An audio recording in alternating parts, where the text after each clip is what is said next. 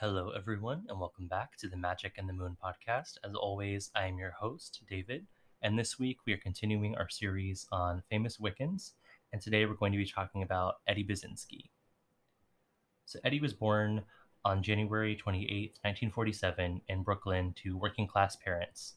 His father, Edmund Sr., after whom he was named, was the son of Polish immigrants, and his mother, Marie, was the granddaughter of Southern Italian immigrants, and his parents began communicating as pen pals in 1944 before meeting in person when Edmund Sr. was on leave from serving with the military. They got married against their parents' wishes in April of 1946, and Eddie was born 9 months later. In 1952, Eddie began attending Old School Elementary in Queens, where he made good grades and particularly enjoyed music, reading, drawing, and painting. In August of 54, his mother gave birth to his first brother, Frank, with whom he would remain close for his entire life despite their 7-year age gap. And although his family was Catholic, Eddie took an interest in the pre-Christian religions of ancient Egypt and classical Greece, which he had read about in books. He began devising and performing his own rituals to the deities of those traditions, sparking his lifelong interest in paganism. His interest in pagan religions only increased after his father's death of a heart attack at age 31 in August of 1958. His mother eventually remarried, and Edward Nascato became her second husband in 1961. Eddie later decided he wanted to become a Roman Catholic priest and follow in the footsteps of his uncle, Father Michael, and he received Catholic confirmation in early 61, and in September of the same year began his studies at Monsignor McClancy Memorial High School in East Elmhurst. He was bullied here and at some other schools as well for being gay and being effeminate, and eventually, um, due to those reasons and then also some family problems at home, he dropped out of high school and left his family home in March of 1964.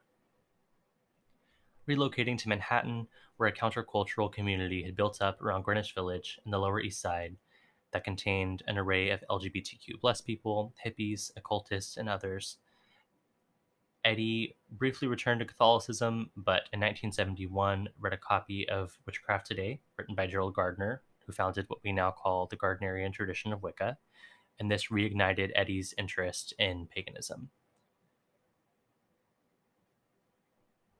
Eddie eventually met Herman Slater, a fellow New Yorker of Jewish heritage who was a gay man, and a romantic relationship developed between the two, and they moved into an apartment together in Brooklyn Heights in June of 1972.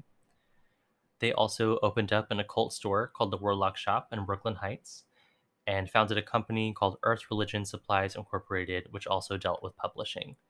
Officially opening on June 21st, 1972, the back room of the store was also used to host weekly lectures and was rented by various occult groups to host their meetings there.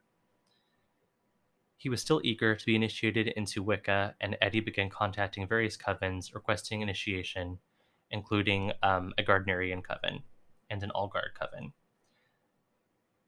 Um, the former declined to train him, allegedly because there was too much of a distance between the two of them, and the latter turned him away because he was gay. He eventually found a teacher, and he decided not to disclose his sexual orientation to her, and he was initiated into her coven, with Eddie eventually becoming the coven's high priest. But that relationship kind of broke down because his initiator kind of wanted a sexual relationship with him, which he was not comfortable with. Eventually, Eddie and Herman met a couple that were initiates of the Gardnerian tradition, and they became close friends and even loaned Eddie and Herman a good deal of money to save the Warlock shop, which was struggling at that time. But eventually, the business recovered and the debt was repaid, and they received some initiation and training from this couple. Eddie eventually founded his own Gardnerian coven with his own high priestess operating in the Brooklyn Heights area, but some in the tradition refused to accept his training as valid, and homophobia was likely a factor here. So, despite this conflict, Eddie still took it upon himself to spread information about Wicca and paganism in general in the media, and he gave talks for a group called the Friends of the Craft, which had been founded by Herman Slater. He also helped Herman to organize the occult exhibit, which was held at the Museum of American Folk Art. Activity also continued at the Warlock Shop, and in December, he and Herman published the first issue of a pagan newsletter called Earth Religion News, which ran for several years. They would subsequently publish a short book about Wicca that Eddie had authored called Witchcraft Fact Book. He and Herman also befriended Raymond Buckland, who notably founded the tradition of Sayax Wicca. And although Eddie was interested in it, he never formally joined that tradition. He was still running a Gardnerian coven in the Brooklyn area, and things kind of changed over time. There were some issues between the people involved, and eventually the coven said was moved to a different couple's home in the Bronx, which made the commute difficult for many of the coven members. And eventually, Eddie and Herman ceased their involvement in the group, and then the group itself was no more by June of 1974. Later in the same year, Eddie got in touch with Harold Moss, who was the founder of the Church of the Eternal Source, which is a Kemetic pagan group that he had created in 1970. And if you don't know what Kemetic means, that is basically ancient Egyptian influenced paganism. Eddie had always been fascinated by the religions of ancient Egypt, which the Church of the Eternal Source was seeking to revive. So Eddie joined the order and was ordained as a priest on July 18th, 1974. He devoted himself to the worship of Isis and organized a temple based in New York, beginning another newsletter called the Espet. His relationship with Harold Moss and with the secretary of the church, Ron Myron, became very strained. And although Moss himself was also a gay man, he looked down on Eddie for being gay and effeminate. At this point, Eddie and Herman's relationship also began to break down, and they broke up in 1974, but also remained roommates for a little while after that. Eddie's continuing disagreements with senior members of the Church of the Eternal Source eventually led to him resigning from his priesthood in August of 1975, and the New York temple that he had started eventually closed. Returning his interest back to Wicca, he befriended a Gardnerian high priestess, and he started work with a Gardnerian coven, with Eddie eventually becoming the coven's high priest. Eddie continued to initiate people, and he and his boyfriend at that time had moved out of their apartment into a new flat in the Middle Village. And despite same-sex marriage not being legally recognized at that time, they undertook a wedding ceremony at that time. Eddie had become increasingly unhappy with the Gardnerian tradition and other forms of Wicca that he felt were heterosexist. And one notable quote from Eddie at this time has him saying, "Finally, sick of all the shit flying back and forth from coven to coven, mainly concerning me, along with threats, death, curses, and slander, I decided that in order to find fulfillment in my religious beliefs, I must find a pagan cult which would welcome me as I am, a proud gay man. I began to research ancient religions involving the worship of the Mother Goddess. All I needed now was to find a place in which I could function openly and freely as myself. Most of the pagan Mother Goddess cults of antiquity were overly tolerant of homosexuals. Most even had a homosexual priesthood. I continued my search. In 1973, I discovered my answer on an island of the Mediterranean, Crete." And that is a quote from Eddie Brzezinski in 1977. So Eddie was perturbed that while many covens and groups occasionally allowed for the training of gay and bisexual men and women, they were still required to work in a framework that was designed for heterosexuals. He argued this was inconsistent with the fact that a number of pre-Christian societies in Europe and the Middle East had cults containing exclusively gay priesthoods. He particularly was interested in the Minoan civilization of Bronze Age Crete, and he began to read books on the subject extensively. He would later place many of these texts on the required reading list for new initiates, including them among academic blah, blah, blah, I can't talk, excuse me. Including among them academic works of history and archaeology, most notably Arthur Evans' The Palace of Minos, Martin P. Nilsson's A History of Greek Religion, and George Milonis's Ulysses and the Eleusinian Mysteries. Explicitly founded as a mystery initiatory cult that celebrates life through male love, Eddy founded the Minoan tradition and took the rituals of the Gardnerian core as its basis, but adapted them with a new liturgy being written by him and placed within a ritual text um, that he had created. He adopted the 8 Gardnerian Sabbats, but associated them with the ancient Mediterranean religious festivals and thus changed them significantly. He insisted that even though this coven would contain only men, it would still embrace a form of polarity, and the worship of the mother goddess was a central part of the tradition. The Minoan Brotherhood was officially founded on January 1st, 1977. He founded the first grove, which is that tradition's term for a coven, and it initially began at his and his boyfriend's, or excuse me, his husband's shared apartment, where they were joined by their friends. Setting up a lineage according to a system of taking record into account, he kept track of new initiates, and this was followed by several other initiates, then them, of course, hiving off and forming their own groves. And in 1977, Eddy began attending a new gym where he met someone that he entered into a relationship with. This proved to be kind of tense because his new love interest did not share his interest in magic and religion, and they didn't seem to be particularly compatible. But Eddy did focus back on his education and got his GED. And then by late 1978 through early 79, the original grove of the Minoan Brotherhood was not meeting very consistently.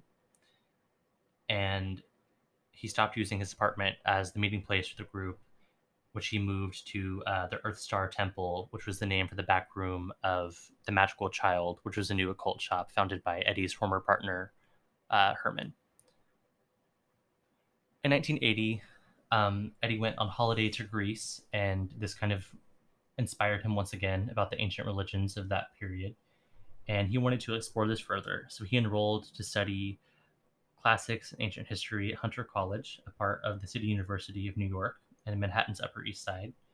And at this university, he became friends with the archaeologist Clairve Grandjean and was saddened by her death before he had completed his course there.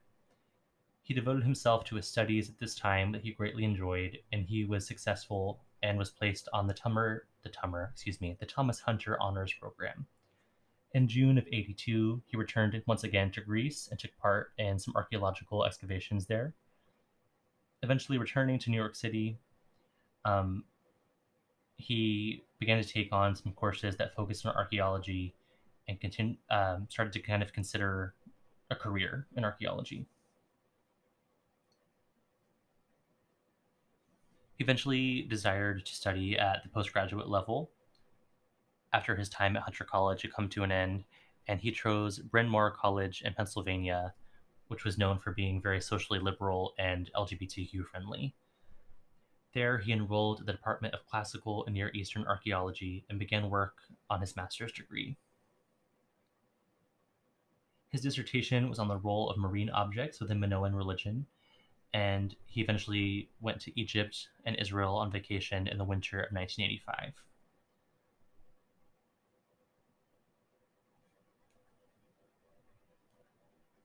In November, Eddy struggled very seriously with pneumonia, and he had to be hospitalized. And it was there that doctors diagnosed him with HIV, which he believes he may have acquired at some point in the 70s. After he was discharged, his mother and stepfather came to visit and take care of him. And eventually, his studies at the college came to an end in 1988, and he was given his master's degree on May 15th. And then he and his partner went to Mexico at that time. Although he wanted to study his doctorate and continue with a career in archaeology, He became very ill due to his weakened immune system and was unable to continue his studies. Eventually, he moved back in with his partner in January of 1989 in Atlanta, and at this point, he was not doing very well health wise. He began to speak with a Roman Catholic priest, and eventually returned to the faith of his childhood, undertaking the Confession of Reconciliation in February. In March, his condition deteriorated and he was admitted back to the hospital, where he eventually passed away on Thursday, March 16th, 1989. This man has led a very complicated and challenging life, which I think myself as a gay man, I'm sure many others can very much relate to. Um, there's such a legacy with Eddie. Um, and my goal sincerely here is to truly honor him with these words and to remember him and remember all the things that he did for the pagan community and particularly for LGBTQ people in the pagan community. So following his death, Lady Rhea, who was a high priestess of his, she asserted that anyone initiated through one of his traditions should refer to themselves as Edwardians in his honor. Eddie eventually was declared to be one of the saints of Antinous by a pagan group based in California called the Temple of Antinous. Asphodel Press in 2012 published the biography The Bull of Heaven, The Mythic Life of Eddie Basinski and the Rise of the New York Pagan by Michael Lloyd, with a foreword by Margot Adler. And kind of controversial by some in the pagan communities, although generally the book was received pretty well. But The Bull of Heaven was positively reviewed by pagan studies scholar Ethan Doyle White, and he asserted the book was engagingly written and was important for documenting the life of Eddie himself, but also other figures in the New York pagan scene, such as Herman Slater and Leo Martello.